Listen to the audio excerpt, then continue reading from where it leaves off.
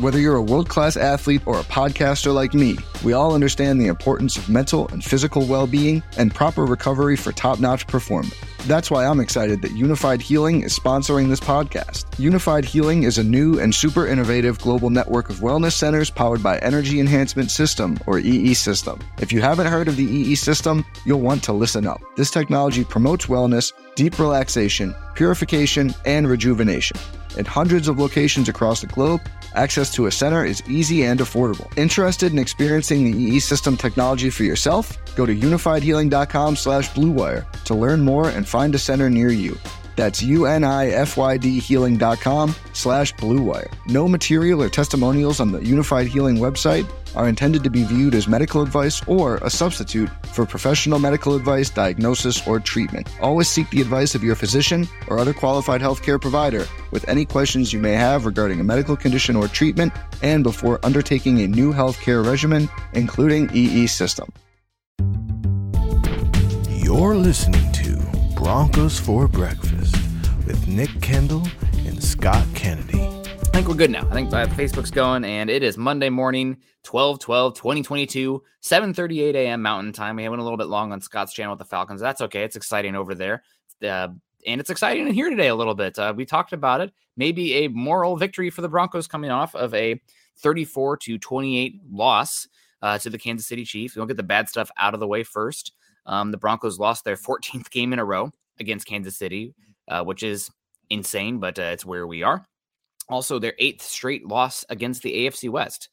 All that said, the Broncos played probably one of their most entertaining games of the season, stuff to build on, and some winnable games here down the stretch for the Broncos, assuming Russell Wilson is healthy. Scott, good morning to you. How are you doing? How did you enjoy your Falcons bye week? I'm doing well. I enjoyed about 35 minutes of the Broncos game. It was an entertaining game for a while there. I was like, oh God, this is bad. I text you because I was listening to the radio call, and when it went to 27-0, I'm like, you should hear the Dave on the radio announcers is like, he made that pick six sound just awful. It's like, yeah, I mean, kind of like Coach Klein watching film, man, he drops the ball and he's got time to pick it up and dust it off and run in for the touchdown while our guys are just walking around. You know, just it was a hell of a play for sure. One of my initial thoughts, Nick, was listening to it, and Josie Jewell gets that interception. It's like, and he runs down and they celebrate in the first one, though. Runs down and celebrates, this, and part of me is thinking, dude, it's 27-0, chill. And then, as I learn more about it, and in hindsight, I look back to it and I'm like, you know what? One, it was your first career interception. I didn't know that. So yes, celebrate it. Two, you guys have gotten the short end of this stick all season while the offense is flubbered around. Celebrate it. And three, it sparked the team, Nick. Yes, that changed the game. You see all the time someone jumps out to a big lead and then they get complacent. It's up to the opposition, in this case the Denver Broncos, to see how they react. And they fought and they came back and turned it into an entertaining ball game. Yeah, and hats off to the entire team. You find a lot about the character of a team like this, and it'd be so. I mean, God, you're 3-10.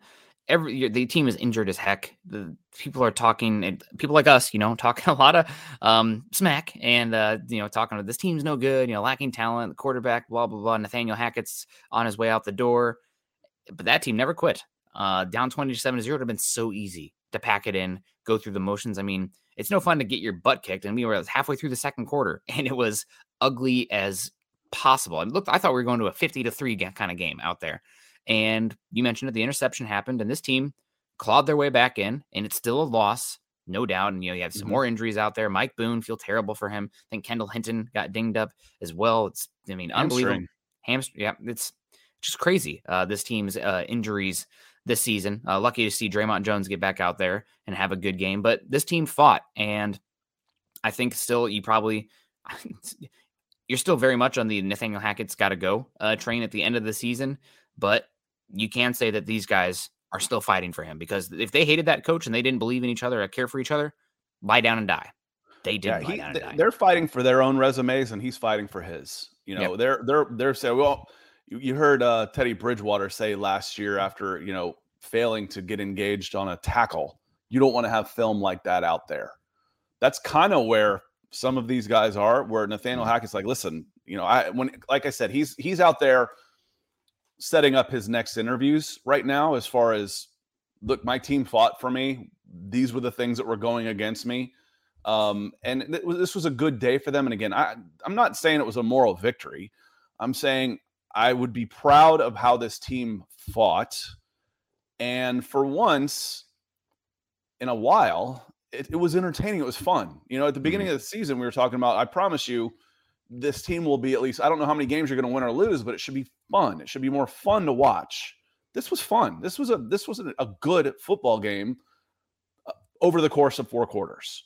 Yeah, well, maybe over the course of 2.5 quarters, but it was. Yeah. There was some really bad in there, and we're talking yesterday, and I'm really, when people start knocking on the defense, it's starting to really bother me.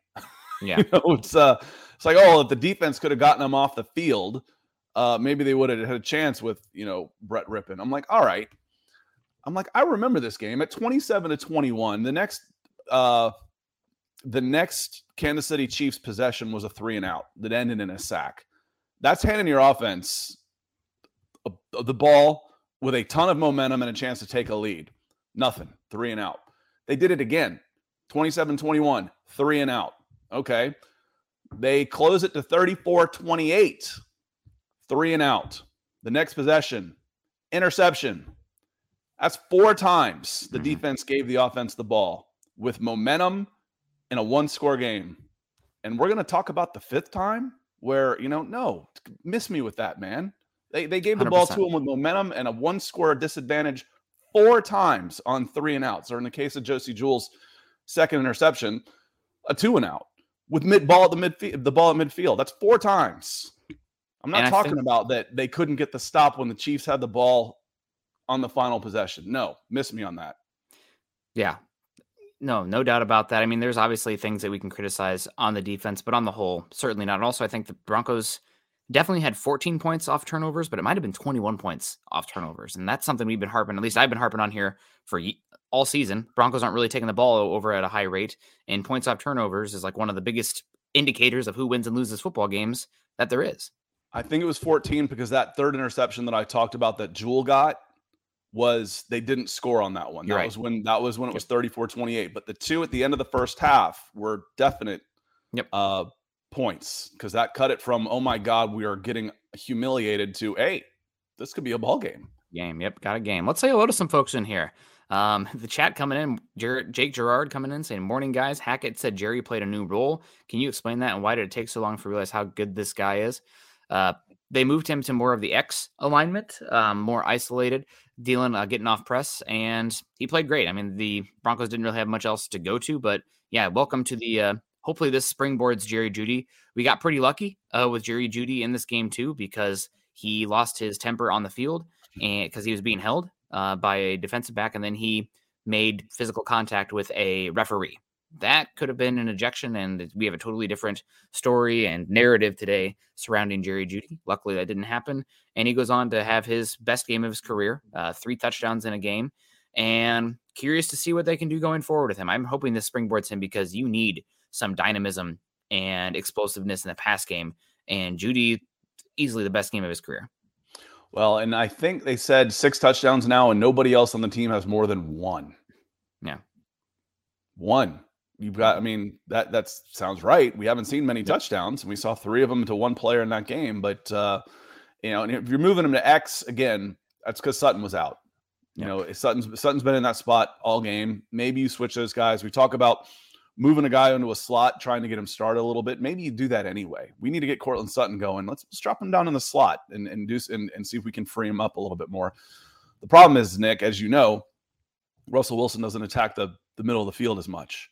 Mm-hmm. So where I had said where we'd see more of Jerry Jeudy, where I thought he could be a number 1 guy for the Broncos, is on busted plays, on extended plays, where he's using his quickness then to come back, get open, run after the catch on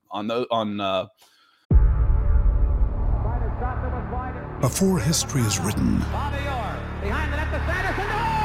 it's played.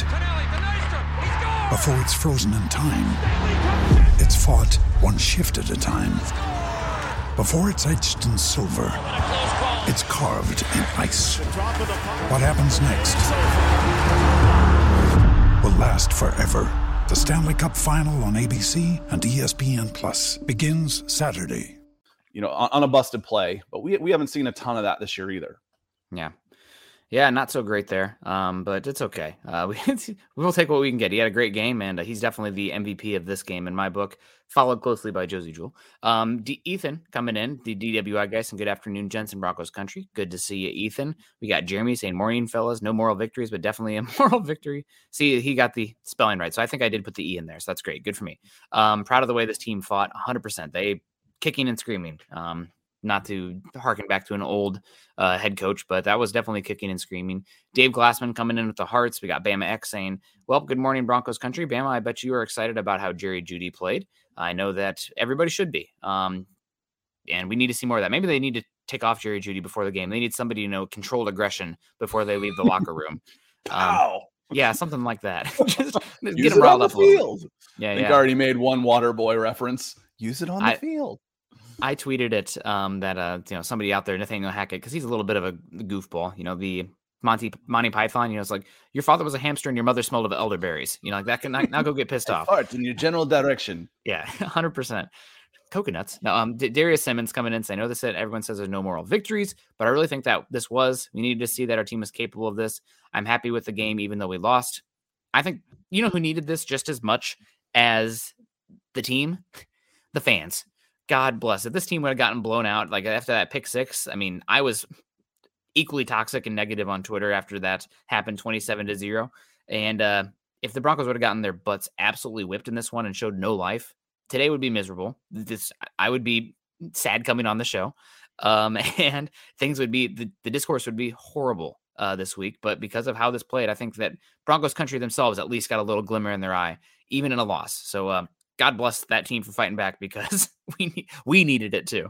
Dom coming in saying the PS2 interception was dope, and it was also a good reason why instant replay was put in.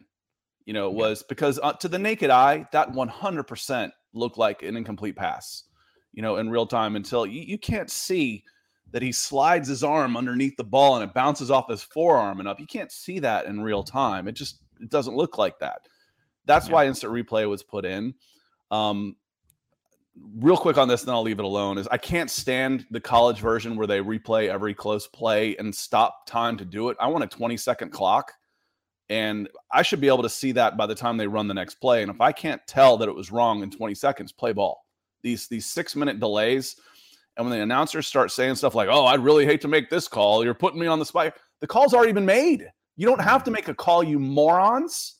The call has already been made on the field. If you can't change it, then don't. You don't have to make a call. It's already been called. Anyway, this was why they do instant replay, was to overturn the egregious error. No one's going to complain that was called incomplete, and then no one sees it and says, oh, that was an interception. Play ball. So very good use of instant replay and a hell of a play by Pat Surtain to get his first interception of the season. Yeah, 100%. Great to see that happen. Good play and good vibes on that side of the ball. The takeaways. Obviously, the defense didn't play the most spectacular game, but it is Kansas City and Chiefs and Andy Reid. The really disappointing to see that flick crazy play that Patrick Mahomes made where Justin Simmons left his assignment. What do you even do in that one? I guess you got to hang on to your assignment better to not give up the explosives, but do your job, as Bill Belichick would say. But they talk about baseball with him all the time, and okay, that was a feed, but you don't reverse feed like this over your shoulder in baseball. He plays like a point guard. It's Harlem Globetrotter shit. Yeah, he plays. I can see some shortstop in there where the feed, different types of acrobatic feeds to the second base and the turn on a double play on top. But I see basketball player in him. He plays like a point guard. The no look over the shoulder type of stuff where he's delivering the ball any way you can, like a point guard would making a pass. That's what I see out of him. And there's just stuff in there you just flat out can't scout.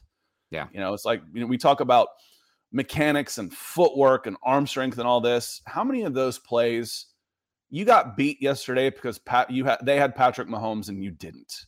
Yeah. I mean, he had 3 touchdown plays that very, very few quarterbacks are going to make.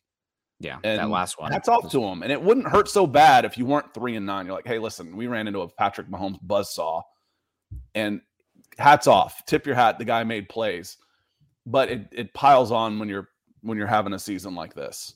Yeah, it certainly does. But feel pretty good how they fought back still. And 3 interceptions from Patrick Mahomes. I mean, he almost like had a God complex there at the end. But just kind of playing a little bit more loose and almost letting the Broncos back in it. But maybe we'll get him an Arrowhead. Yeah, you never know. RJ coming in 499 saying, morning, guys. Can't wait to see what this team looks like if we get a run game and offense and start to stop the run on defense. Less injuries also.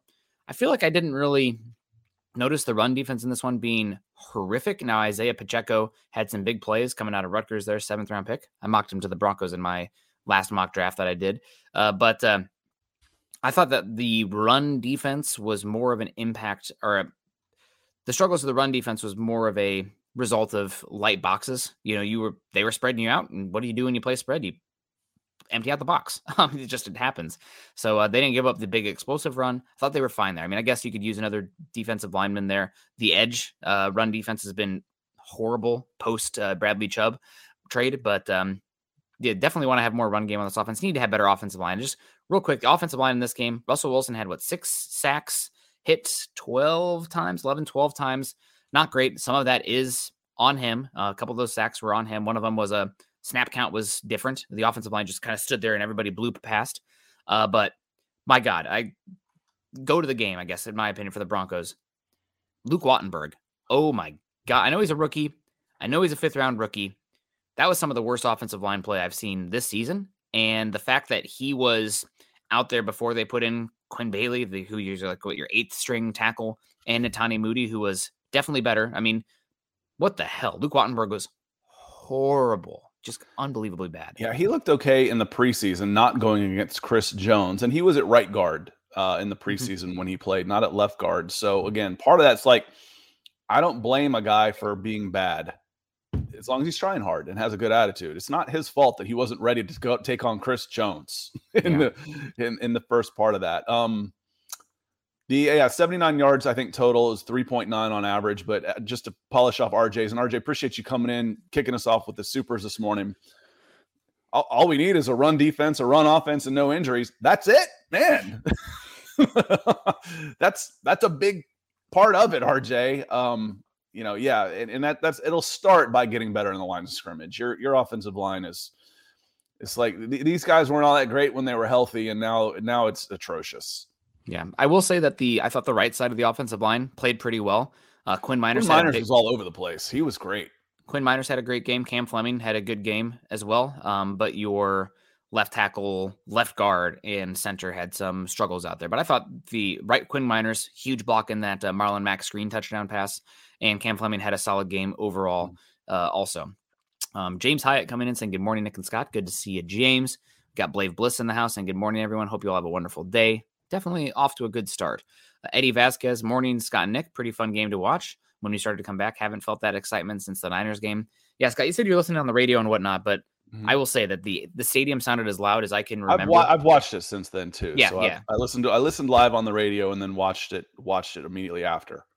But the energy in the stadium was as palpable as we felt it all season, and that was with a good number of Chiefs fans in the stadium as well. So Broncos country, man, they're rough on you, no doubt. If you're playing bad football and it's not a good team, they will be booing you and angry. But man, once they want to love you, you just got to give them some reason to love. Dom, also, good morning. Good to see you. If Russ wouldn't have gotten hurt, maybe we won. But building block after watching yesterday's game. Do you think the Broncos would have won if Russell Wilson didn't get knocked out? Would have had a better chance. That's for damn sure. I mean, it's hard to say if they would have, could have. He's been an opportunity before. And the problem is you needed a touchdown and not a field goal. That makes a big difference. Matt Ryan has a zillion come from behind victories or ties in overtime. He's probably got 40 in his career. I don't remember a single one of them being with a touchdown. They're always getting down and kicking. So it would have been tough because you've had trouble getting touchdowns, and they started doubling Jerry Jeudy. All right, this guy ain't going to beat us anymore. But again, there were 4 opportunities that the defense gave the offense the ball, with momentum and down a score, and the offense went 3 and out or worse. So it's you don't know this. There's no reason. Let me put it this way: at 3-9, through what I've seen this year, there's no reason to think that they would have somehow had the testicular fortitude to go out there and win that game against the Chiefs. Yeah, but it was fun. We'd like to have found out, though. Yeah. I mean, we're going to get another chance at them, so who knows? Probably not an Arrowhead, but that's why you play the game, right? Kathy Lund, good morning, fam. It was great to see the team tried to rally back. For most of the game, it felt like the same shirt, different dirt. Have a good day. Yeah, it was fun to see them fight back, and hopefully they have a little bit of confidence going forward. Leroy Williams saying we almost pulled it off, but came up short. I bet with better coaching and a defensive offensive line, we win the game. It's kind of like what Scott was saying earlier. If we had this, and this, can't wait till next season. We will get the Chiefs eventually, no doubt about it. We're always one game closer to breaking that streak. It won't be forever. Patrick Wiltsey coming in here saying, morning, sir. It's good to see you, Patrick. Hope things are all well out there in Hawaii. We got Miguel coming in here saying, good morning, fellas. Too bad it was a loss, but what a fun game.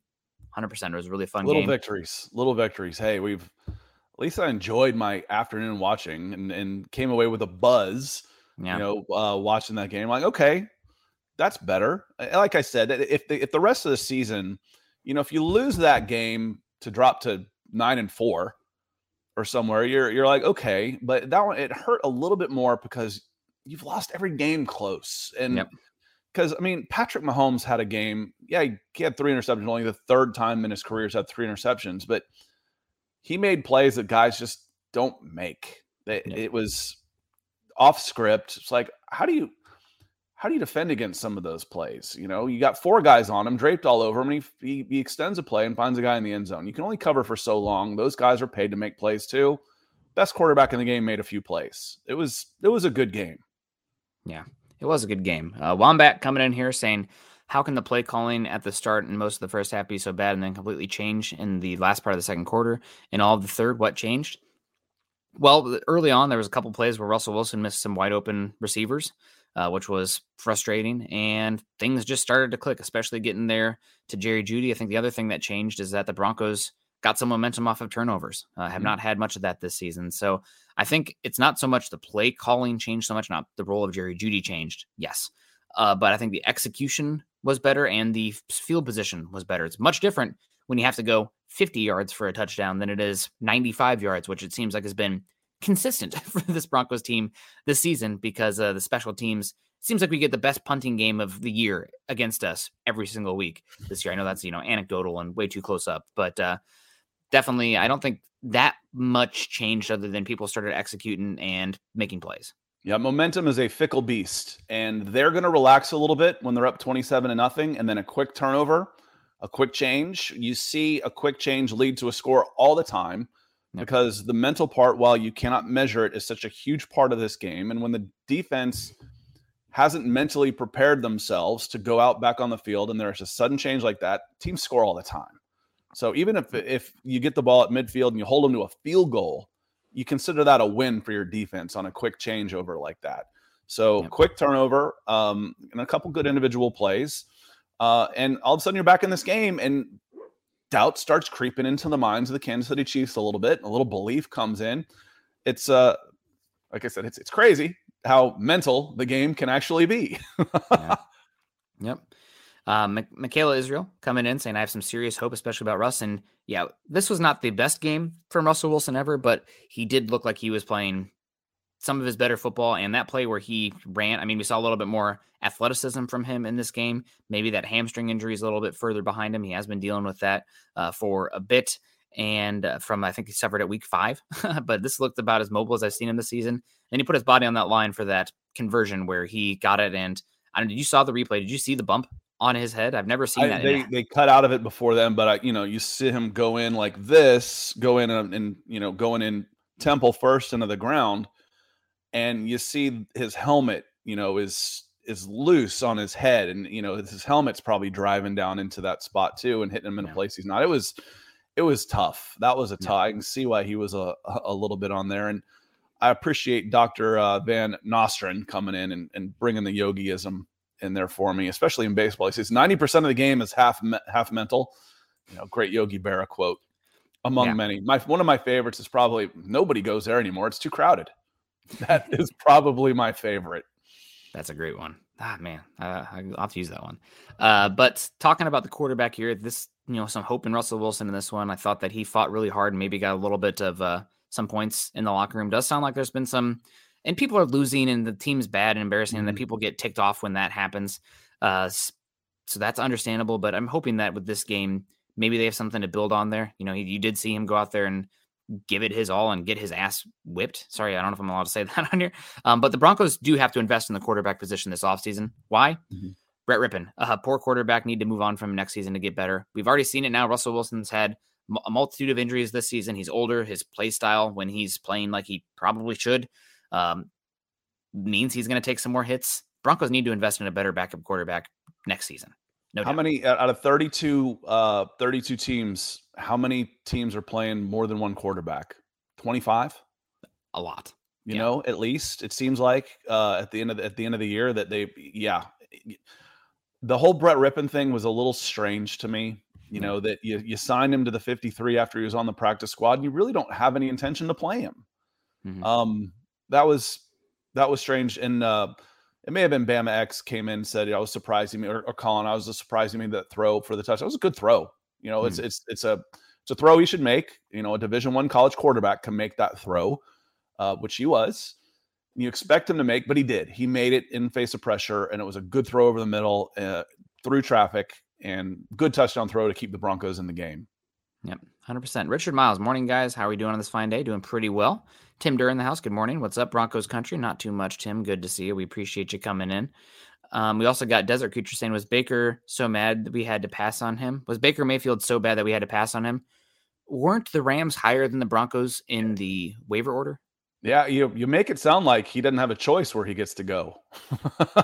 Where he would. And the Rams, I don't know if they were ahead, but it was close. I think they were. And you don't want to necessarily put in a waiver claim on him, because then you got to grab his contract also, where you let him pass through waivers and then you sign him as a free agent, which I thought that's what the Rams did, but I don't know for sure.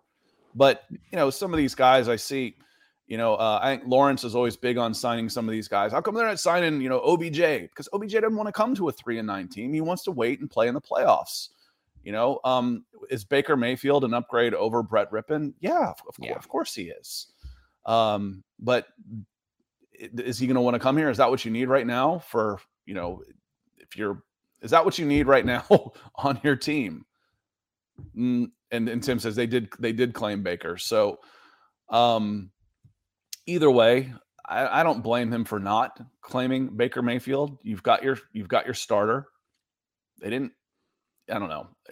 I just think that you've got to do better in the backup in the next 2 seasons. 100%. They'll invest in somebody this offseason. Facebook user coming in. Don't know who this is, but appreciate the comment saying, any thoughts on Hackett keeping his job? It's been a horrible season, but getting another new coach means starting yet again from scratch. You don't start, I think, completely from scratch, especially because a lot of the same players will hopefully be here and the quarterback will be the same. But I guess, Scott, did this move the needle for you at all as far as Hackett's chance to return next season? No. Like I said, there aren't any moral victories as far as this goes. It's still an L at the end of the day, and it's still another close game, another close loss, a couple breakdowns here and there. They played better, they played well, but I think the decision's already been made. 2 weeks ago, I said, even if he wins out, he doesn't know. Like, if he wins out and they finish 9-8, you're keeping him. But no, what are you, 3-10 now with 4 to play? Yep. So at best 7-10. I think 9-8 was my over/under at the beginning of the season. So no, this Nathaniel Hackett, God bless him, through not everything that's been under his control, obviously. I think new ownership group, a tank job of a season with high expectations. I think he's one and done. I think if starting from scratch might be better than starting 10 feet under. That's true. If the Broncos finish 3-4 down the stretch here, if and buts were candy and nuts, whatever. But if the Broncos finish 3-4 down the stretch here with some winnable games, I think especially the NFC West games coming up here, maybe we have this conversation. Finishing 6-11 on the season would be bad, but that would be fight down the stretch, and also a team that was unbelievably injured this season. Maybe we have a conversation. And the one reason I say that is not because the Broncos, the record or whatever, but the fact that they were still fighting for Hackett and down the stretch here, I think it's a conversation. Also, the other thing about keeping Hackett is that it makes it easier that if you have failure in 2023, it's easier to move on from all three of the head coach, the general manager, and the quarterback, where if you don't have that alignment, then it's pretty hard. You're kind of always like one person's from the past regime, hiring somebody new, and then you fire the old one. And it's just like this weird cycle. So there is some merit, I think, in aligning all three for a get to the playoffs or be better or be fired kind of season next year. But I think it's very unlikely the Broncos finish 3-4, and therefore very unlikely that Hackett is kept around. And Antonio Jones says you can't keep starting over, and you don't want to keep starting over. But you know what's worse than starting over is staying in a bad relationship. Yeah. That's what's worse. You ever been in a relationship like that, whether it's professional or personal, when you hesitate, and you finally just make your separation, and one of your first responses is, God, why did I wait so long? This feels wonderful. So, you don't want to keep starting over, obviously, but if you've got the wrong guy, you got the wrong guy. That's just going to prolong the inevitable. It means I'm going to be starting over in 2 years now anyway. So I agree with you, but if you got the wrong guy, you got to do something about it. Yeah. Definitely tough. We got Darius Simmons coming in here saying, I'm torn between if we should draft a receiver or not. If all our guys stay healthy next year, especially with Dulcich, pass game should be really explosive. You do have to fix the offensive line regardless right now. Now, granted, you are without a lot of players, but what we saw from Lloyd Cushenberry this season wasn't cutting it at center. You have no idea what's going to happen at left guard. Right tackle, are you bringing back Cam Fleming? You don't have anybody there right now. The only person that I'm confident is back next year is Quinn Miners. Mm-hmm. So offensive line right now has got to be as Dom says in the very next comment, offensive line is the first thing you got to fix this offseason. No doubt about that. You cannot pin your hopes of turning around the offensive line on your single first round pick. You need to attack it before the draft. You need to attack it after the first round. You can't be in a situation where it's like, hey, I will take the offensive lineman there with our pick no matter what. Well, if the value is not there, then don't pass a better player at edge who has a chance to be a Pro Bowler versus a Dalton Reisner level guard. That's how you turn into a bad team into a worse team. So you got to pick the talent that's from the talent that's available.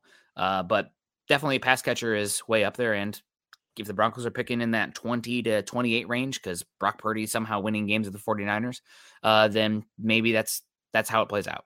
And if you've got 4 guys coming back next year, then you're not going after a wide receiver. If you go after a wide receiver, it means that Judy and or Hamler are gone.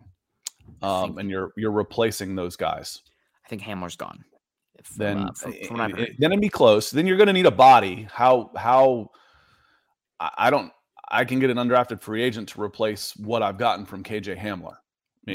We talk about how do you replace him? He hasn't done anything. I think we had that conversation at the beginning of the season, Nick, who's the most important guy out here? I'm like, he hasn't done anything. Yeah. So he won't be hard to replace because he hasn't been healthy. He hasn't done anything. Yeah.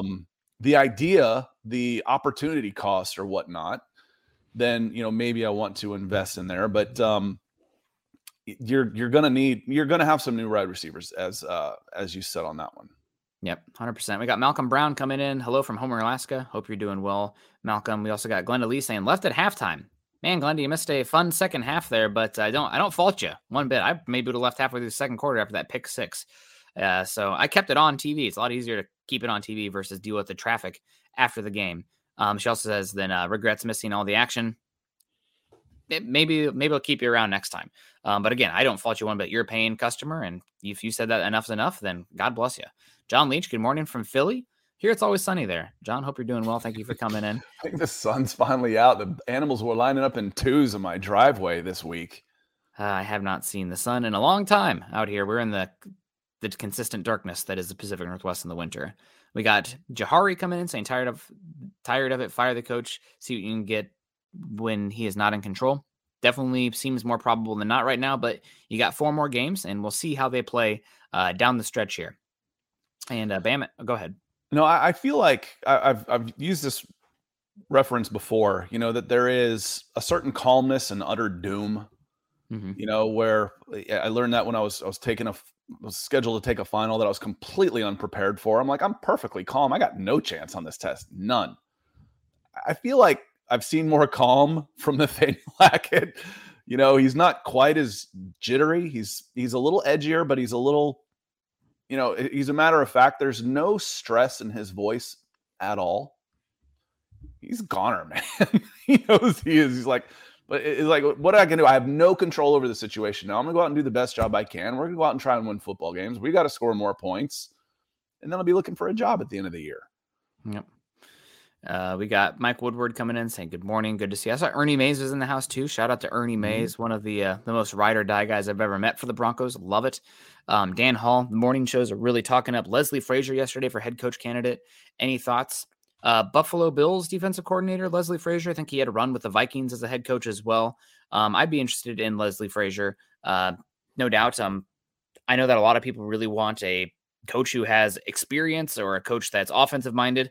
I don't give a flying, what their background is, or, I mean, obviously it matters a little bit you want a qualified person, but I don't care if they're a first-time head coach, second-time head coach, offensive mind, defensive mind, special teams coordinator, just get the best guy in here. And something that resonated with me, I cannot remember who it was. I think it was Bill Cowher talking about how some of the best coaches right now, you see their teams kind of reflecting who they are. And he used Mike Vrabel and the Titans as well. He said, that's not the most talented team in the world. They have injuries, they have talent deficiencies.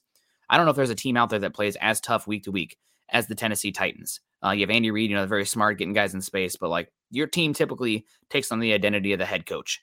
So I'm here for a tough, stares lasers at you, really intelligent defensive mind as much as an offensive mind. Just get the best guy in here. D'Amico Ryans, Jared Mayo at the Patriots. Patriots had the best defense in football this season. Nobody's talking about them as far as I can tell.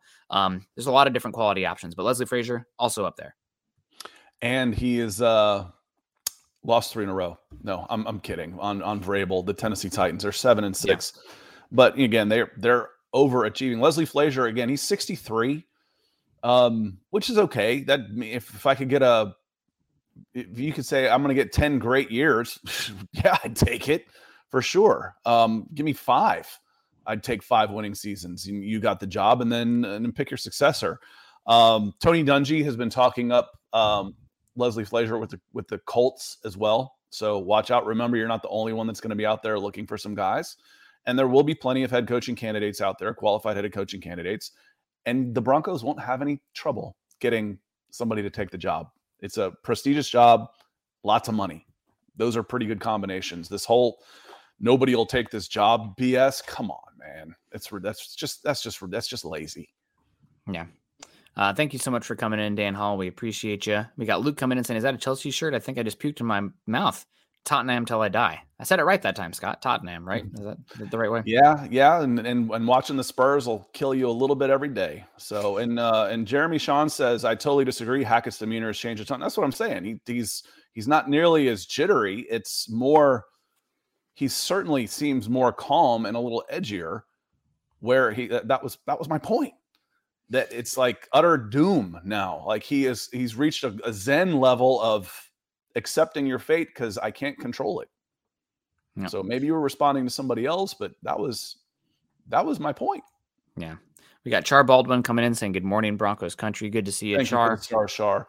Hell yeah. Just Char, not Char. Or Char, but I would guess Char, like Charmaine, Charlemagne. Charlie, maybe Charlie could be short for Charlie. Well, either way, we appreciate the heck idea. Thanks for coming in. That's a cool name for a woman, by the way, too. Charlie, yeah. Yep. Jetty Splash coming in saying Broncos look like they were in adrenaline-fueled rage just to play like most other teams, running a disciplined offense. Defense was awesome. Yeah, it was a fun game. Anybody else that we want to talk about and hype up here? Obviously, Josie Jewell had a heck of a game out there. Josie Jewell is not the most athletically gifted player. He's not the biggest player. He's not the longest player, but man, that dude competes. And he's a solid linebacker. I know that we had a lot of discourse this offseason about Josie Jewell, but if you're still saying that he's a borderline starter, then we're not watching or analyzing the same game. He's been a B-level player out there for the Broncos pretty consistently. Biggest issue is his durability. That's been my biggest gripe with him, is that he's missed a lot of games being injured. But I'm he's sorry, been playing. who were you saying? I was reading some of the chat. Who were you Josie saying? Jewell. Oh, Josie Jewell. Josie Jewell's a player. He can play for sure. Yeah, like if you gave me 11 Josie Jewells on the defense, you're probably going to have a damn good team. Not to harken back to the Andy Janovich, 22 Janos, and we'd be fine. But he had a really good game. As far as not great games from the Broncos, and I think it was Jeremy talked about it as well. Justin Simmons with another poor game out here, but getting lost in space, getting lost in the sauce, leaving his assignment, not great tackling. Justin Simmons outside of that Baltimore game, has had a pretty bad season overall for the Broncos this year, and definitely has been disappointing. The other guy who I thought was disappointing in this game, Kareem Jackson. Both your safeties look pretty slow out there. You're going to move on from Kareem next year. Hopefully Justin Simmons regains a little bit. I know he had that serious injury week 1, even that he might still be dealing with a little bit of that. But safeties look both pretty damn poor. Can Ronald Darby move to a safety spot? I mean, he's on a $13 million cap hit with a $3 million dead cap, so he's not playing on that contract next year. Can you move him around a little bit as a free safety again? Not somebody I need to come in and be a thumper, obviously, but I don't think so. Coverage space.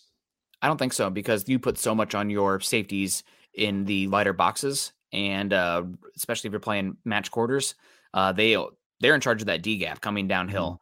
No doubt about it. You in the too high safety world, we've kind of really left the station of the teams that are built like the 2013 Seahawks, where you have Earl Thomas and Cam Chancellor. You know which guy's dropping and which guy's coming into the box. There's no question. Now we kind of have a little bit, the safeties are more homogenous and they're playing the same role. So that way we don't know who's dropping. We don't know who's coming. Are they both coming? Are we playing invert cover too? So those are all things that I think with Darby's inability to come down and really be a downhill player in the D gap, I don't see that from him. What would you offer Darby a pay cut? What would you? I mean, like I said, he's got. If you don't keep him, it's going to cost you $3 million. So, what would you offer him for next year? Because you're not keeping. He's not making 13. He's not playing on that contract next year. I promise you. What do you offer him? I'm offering him a chance to go play somewhere else, and hopefully somebody kicks you a 6th-round pick or something for that to move the salary off. You'd have to do the contract first. I probably would. So you'd have to and get that 6th-round pick. You would have to get that 6th-round pick. You would have to eat $10 million of his contract. That much, man. Maybe it's a 5th-round pick then. But I don't know right now. I think that I've been pretty impressed with Mathis. Quan Williams has been great at the nickel spot. I think Mathis long term is probably best in the nickel given his physicality, but you can never have too many corners. But I'm honestly looking to save the cap space as much as anything, because the offense needs as much help as it can get. And how much can you save? 10 million? That can be you'd save good. 10. You'd save 10. It's going to cost you 3. He's on 13 with a 3 dead cap. You save 10 by just cutting him. I can get a starting running back and a starting interior offensive lineman for that 10 million next season. But then it costs you 2 to bring him back. That's what I'm saying. So do you offer him 5 and it costs you $2 million to have Ronald Darby? Is that worth it? For $5 million? Yeah, but I can't imagine that he'd take that. That's what I said. But so what are you offering him? Coming off an injury, he's already there. What would you offer him? I mean, 5. Hey, you can take 5 or you can take your chances. You probably say I'd take your chances, but I'd have him for 5. Mm-hmm. Yeah, 5.5. I think is because he's costing you 3 no matter what. Yeah, I'd rather have good players than not have good players. And when he's healthy, he's a good player. And cornerback's a position where depth matters a heck of a lot, because once you get a guy out there who doesn't belong, the whole defense tanks. And I guess to get him at 5, you'd have to offer him 2. So yeah, so that probably isn't going to happen. Otherwise, if you waive him and sign him for 5, he costs you 8, because the 3 is a guaranteed number. So yeah. So yeah, he's gone. He's going to get cut. A lot of Simmons talking here. Justin Simmons is on a very, very similar deal to Garrett Bowles, where it's about 18-10, 18-9, where he's got an 18 million cap hit and a 10 or 9 million dead cap hit. So you save 10 if you were just to do a straight cut on him. The problem is again, trying to move him would be his salary. So what would his base be? How much of that would you be willing to eat? let me see his, because I think it's 18 with his base is going to be pretty high because he's already gone through a lot of his bonuses. So his 2023 base salary is 14.4. Yeah. He probably keeping If you're him. looking to save money now, what it would be worth if you're getting a big pick for him, hey, here's a first and a second, then you're not worried about the money as much. Yeah, if you're getting a first and second, but I think you're probably more likely talking a 2 and a 3. And then someone that's only willing to trade you a 2 or a 3 probably isn't going to want to pay $14 million for a safety.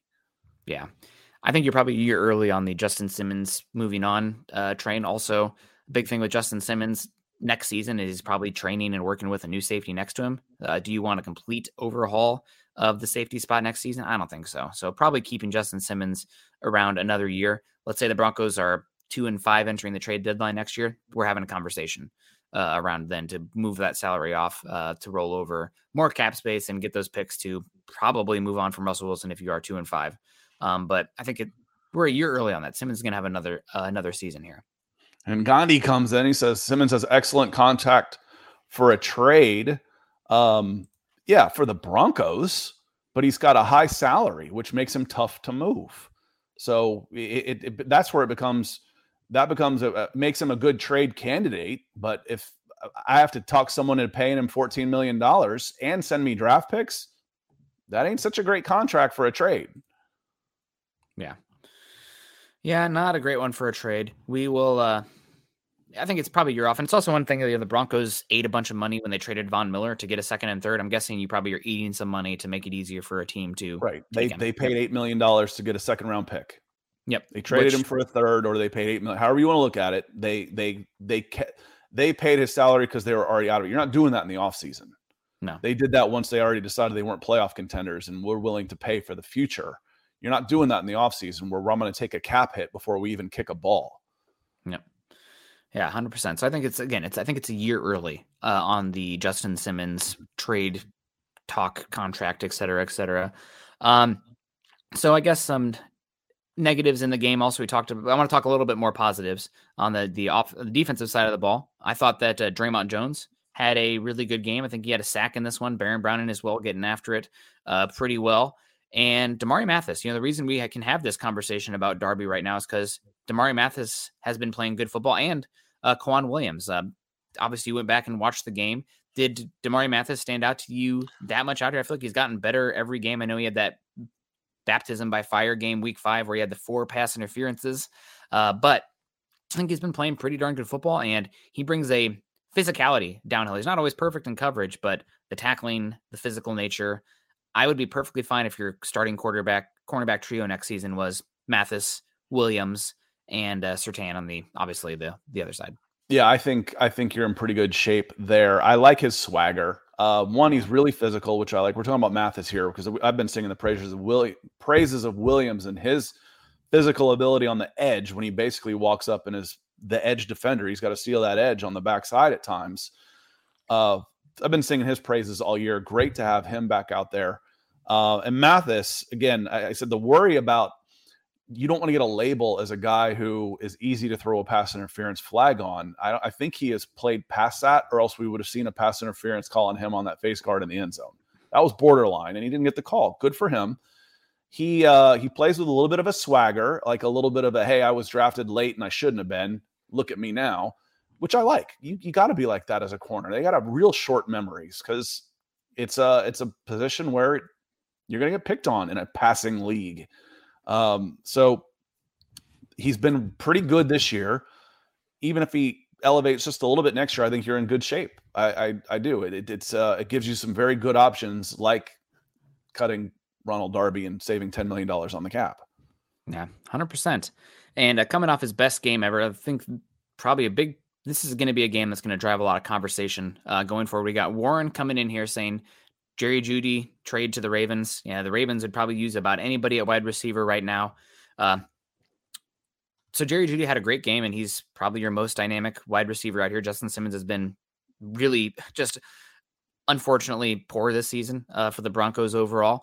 And Jerry Jeudy had a coming alive party. There was a lot of talk of the Broncos shopping Jerry Jeudy at the trade deadline. They didn't find a trade that was worth his value. Daniel Jeremiah was talking about the Broncos and like, what could you even trade for Jerry Jeudy? Maybe you get a 4th round pick for him because of how little he's done. Well, now he's, this is a game that you can hope on. You can see the traits. And if you go watch the film in this game, he was open more than he was targeted, which is wild to say. Maybe he gets, becomes more of the first read going forward, given how quickly he can get open. But my question is, let's say this Broncos team is still potentially interested in trading Jerry Jeudy this offseason. What would it take for you to be even interested, or is he off the table after this one game outburst sample size? No, he's not off the table. I think we start a conversation with a second, and then we go from there. Again, is he the guy you want around? I mean, again, I mentioned he's a little bit of a diva, and that's okay. That's okay. He's young. But is he the guy when you're basically, I'm a new coach, I'm starting over? Is he somebody I feel like I can upgrade on if I get a second and a 5th? Maybe a second, and I'm picking up the phone and we're having that conversation, because again, he is going into his 4th year next year. We've said before, at this point, you're not picking up his 5th year option, which would knock him on the door of $15 million for his 5th year. So do you move him now? Maybe. That was one of my first thoughts, was it's nice to have options. When these guys aren't playing, when KJ Hamler isn't playing, I don't have any options with him. A good player is, I know how ridiculous this sounds, but it's good, not just because it helps your team, because it also gives you options if you need to make a move. And that was a big game for him. So that was a great day for Jerry Jeudy and the Denver Broncos. And North Star came in a little late because you started off early. He's on Facebook, and just Luke Wattenberg, what did you think about him? North Star West, he wasn't ready, and it showed. And then I'm watching, and they're just rotating left guards in there. Like, well, maybe I'll just try this guy. No, he's getting his ass kicked. Okay, let me try this guy. No, he's getting his butt kicked too. It's bad. It's bad. And I guess Dalton Reisner hasn't been good, but he was better than what we saw yesterday out of the 3 guys that rotated into left guard. So you need help at interior line. I think I've said 6. I want 6 new linemen coming in for the 90, trying out for the team. I want 3 draft picks and 3 free agents. Definitely needs an investment in the position, no doubt. Chris Hernandez coming in, I think, with the Stars here. We appreciate you so much. Thank you, sir. Yeah, God bless you.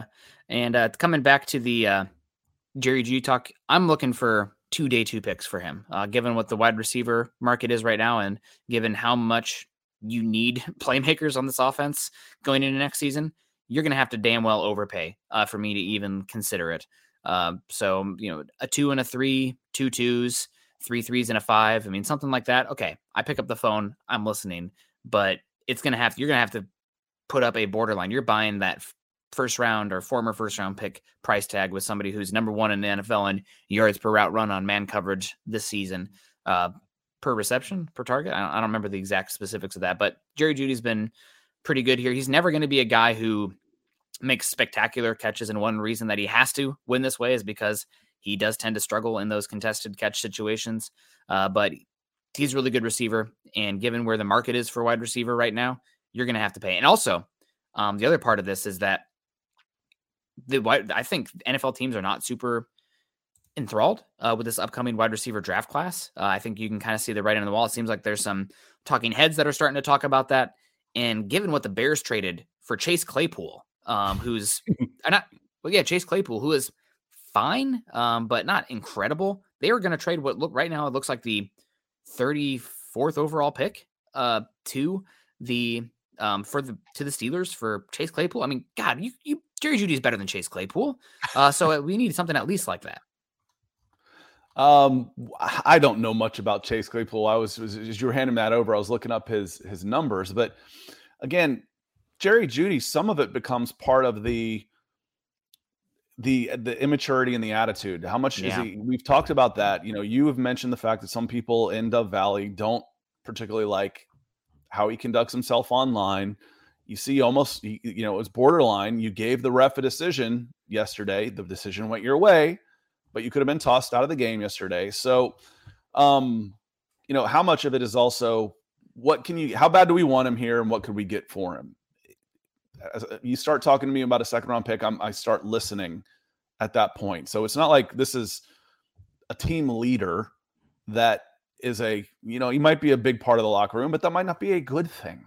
Yeah. Going over to Melvin Gordon and complaining about this, throwing your hat out. Jerry Jeudy storming off the field, ripping off his helmet. He's really mad about, another 3 and out. I like that fire, but it's not always a positive thing. Yeah, 100%. And as we start to wrap it up in here, something we talked about, I want to say hello to some people coming in, though. Ryan Thompson, morning fellows, Broncos country, thinks the team needs to find a decent backup behind Russ. Yes, they do, for multiple reasons. Brett Rippon is a borderline rosterable quarterback, so you got to move on from him if you can. He seems like a great, intelligent guy, but we're judging the product on the field and the quarterback ability, and he's just I don't even love him as a third stringer because I don't think there's much developmental upside. But as your backup, not great. Will the Broncos draft a quarterback this cycle? Very possible. I don't think first round pick conversation, but day 2, day 3 for sure. Also, I think they probably should pay somebody, somebody like a Jacoby Brissett or somebody with a chance to get up there. The Saints have gotten a lot of mileage out of Andy Dalton this season as their backup, I guess, third string quarterback behind Taysom Hill as well. So it's definitely somebody like that needs to be in the conversation, partially because of Russ's play style. Injuries starting to add up. He's going to be 34, 35 years old next year. Also, another part is Russell Wilson. Let's say the Broncos are off the rails next season. We're in the same situation we are right now with how this team looks next year. You're almost second overall pick, 3 wins, just bad. You probably moving on from Russell Wilson then with the dead cap hit with a 2024 post June 1st designation. Salary becomes guaranteed if he's injured. So you're probably not playing him to make sure that he doesn't get injured. So that way you can move on from him. I know it's a terrible conversation to have, but it's ones that right now are within the realm of possibilities that at least we need to be thinking about. And the difference is the number 2 pick would actually be yours. Yeah. That would be, that's a big difference. As Ethan, we'll get to Ethan's comment here after we say good morning to Mark Schrader. Come with some stars. Good morning, sir. Hope you had a great weekend, because Ethan coming in hot pink here. He says, Broncos' current draft position is number 2 overall. Picks in round 1 and 2 go to Seattle no matter where the Broncos finish. On the other side, the Broncos would have the number 2 pick in the 3rd, which is basically where you took Nick Bonito, like 3 or 4 spots there. 4th and 5th rounds, and also currently have a 7th pick in the number 7 pick in the 3rd from Indy. So just running through the numbers, 25, 66, 71, 105, 138, 248. You got 5 picks in the top 150 going into next year. I can get help. I can get a lot of help on my interior lines and maybe an offensive tackle on there. And that, from a X's and O's standpoint, outside of the quarterback, if we talked about if Russell Wilson is washed, then I've got to have a quarterback. But the positions to me that need the most help are your offensive line. That would do the least amount of financial or draft investment that would do the most good would be on your interior offensive line. 100%. I can fix those with the picks I got. At least put a dent in it. I can improve with the picks I've got. Yes. Yep, 100%. You're also probably tossing in some sort of free agent acquisition on that line as well, which could change things. Again, I think he's just an average player, but average is awesome at the tackle spot if you can get it. So I'd bring back Cam Fleming. Other spots here, just talking long-term perspective on the Broncos. You probably are considering wide receiver early because it's not just, Jerry Jeudy, but he only have 1 year left on his contract after this year. I don't think they're probably exercising that 5th year option right now. Granted, conversations can change after how he played yesterday. Mm-hmm. KJ Hamler, it does sound like he won't be back. We'll see how that plays out here. The other one is Courtland Sutton and Tim Patrick. Both those guys have contracts that are easy to move on from after 2023. Overall. And that's something you probably are considering right now with where this team is at. So that puts you in dire straits at the wide receiver position. The other spot where you need to have a conversation is probably edge rusher right now. Randy Gregory's contract is really easy to move on after next season. We saw him very little this year, but there was always a 2-year deal with option years after that. The dead cap hit is pretty big if you do move on from him, but it's certainly a possibility if he's going to get paid the way this contract is set up. And he hasn't been healthy. Nick Bonito looks like a rotational edge rusher with a, ace trait, but not a 4-down or 3-down player. So those are expensive spots where the way this team has been built right now, you have options to get younger, cheaper, and maybe better moving on from them. So offensive tackle, offensive line, number 1, I think edge rusher and wide receiver are up there as well, though. Yeah, and Jeremy comes in. I want to look at the numbers, but why wouldn't you bring back Hamler on his rookie deal? He wants out. He's making noise about wanting out, and he's not catching footballs. Yeah, I think it's if I was in charge and you could have him back, you're probably not going to get very much from him if you do move on from him. So I think it's better to keep him, but I'm not reporting that he doesn't want to be here. But if he doesn't want to be here, then it's going to be hard to keep him around. There's a glitch on Spot Rack right now that has Quinn Bailey with a $2.15 billion cap hit. So there's your money, man. Get rid of him. He's taken up half the purchase price. So I was looking up KJ Hamler, and his is guaranteed, so you wouldn't get him much, so unless you can't cut him. You can trade him for a seventh, even a conditional seventh, or we're going to swap this. Basically, you just need somebody to pick up his salary. Yeah, somebody will take a shot on him for like a 7th round pick or something and hope they get healthy. I mean, that's something that if I was a contending team and I had a lot of draft picks at the end, it's going to cost you almost nothing. It might not even be that. It would be. I'm going to send you. You're going to send me a 6th, and I'm going to send you a 7th and KJ Hamler. But you're gonna pay his salary. The Malik Reed trade. It could be a salary cap move also, where you're not getting picks for him. You're just clearing his salary. Because if you cut him, you don't clear his salary because he's on a guaranteed rookie deal. Yep. So certainly a possibility. Well, Broncos country, it was a loss, but it was a fun loss, and the Broncos showed a lot of heart and fought back. A lot of guys showed out. Hopefully, it's going to be better here. We're going to be monitoring the Russell Wilson situation this next week. If Russell Wilson is healthy, it's probably your most winnable game the rest of the season with the Arizona Cardinals. But are the Cardinals coming off a bye week? If they have a bye week before the Broncos game, that's really ticks me off because we can't catch a break. We might know the Colts and the Cardinals play tonight, so they're on a short week. Oh, even so no complaining. They're on a short week. They playing the Patriots? Yeah. Ooh, it's maybe a chance to watch your future Denver Broncos head coach and Jared Mayo. Who knows? He's a heck of a linebacker for that team for a number of years and apparently just adored in the coaching circles right now. Not the D'Amico Ryan level, but he's up there. So keep an eye on him.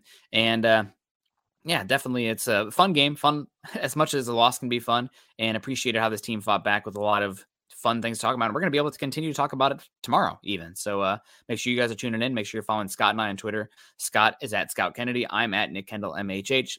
Also, make sure you're following us at BFB_pod and at Mile High Huddle. If you haven't done so yet, make sure you're on Facebook at facebook.com/Mile High Huddle and facebook.com/Mile High Huddle pod. And as the ticker says underneath there, please subscribe, like, and share over on YouTube. So that way, when we go live, you get that bell notification like, hey, Building in Broncos for Breakfast, Mile High Insiders, whatever, Huddle Up Podcast. We're live. Come and join and hang out in the chat.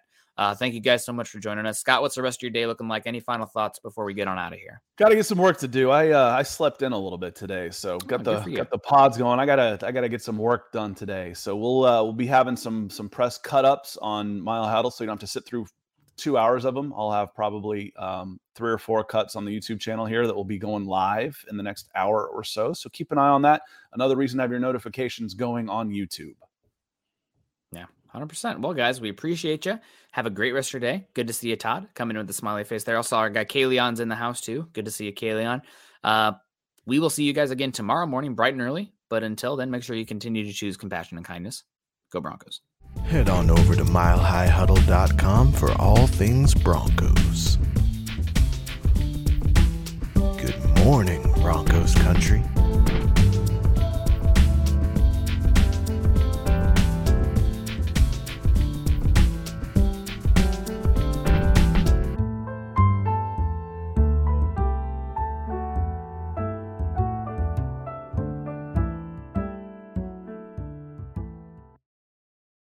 This is the story of the one. As head of maintenance at a concert hall, he knows the show must always go on. That's why he works behind the scenes, ensuring every light is working, the HVAC is humming, and his facility shines. With Grainger's supplies and solutions for every challenge he faces, plus 24/7 customer support, his venue never misses a beat.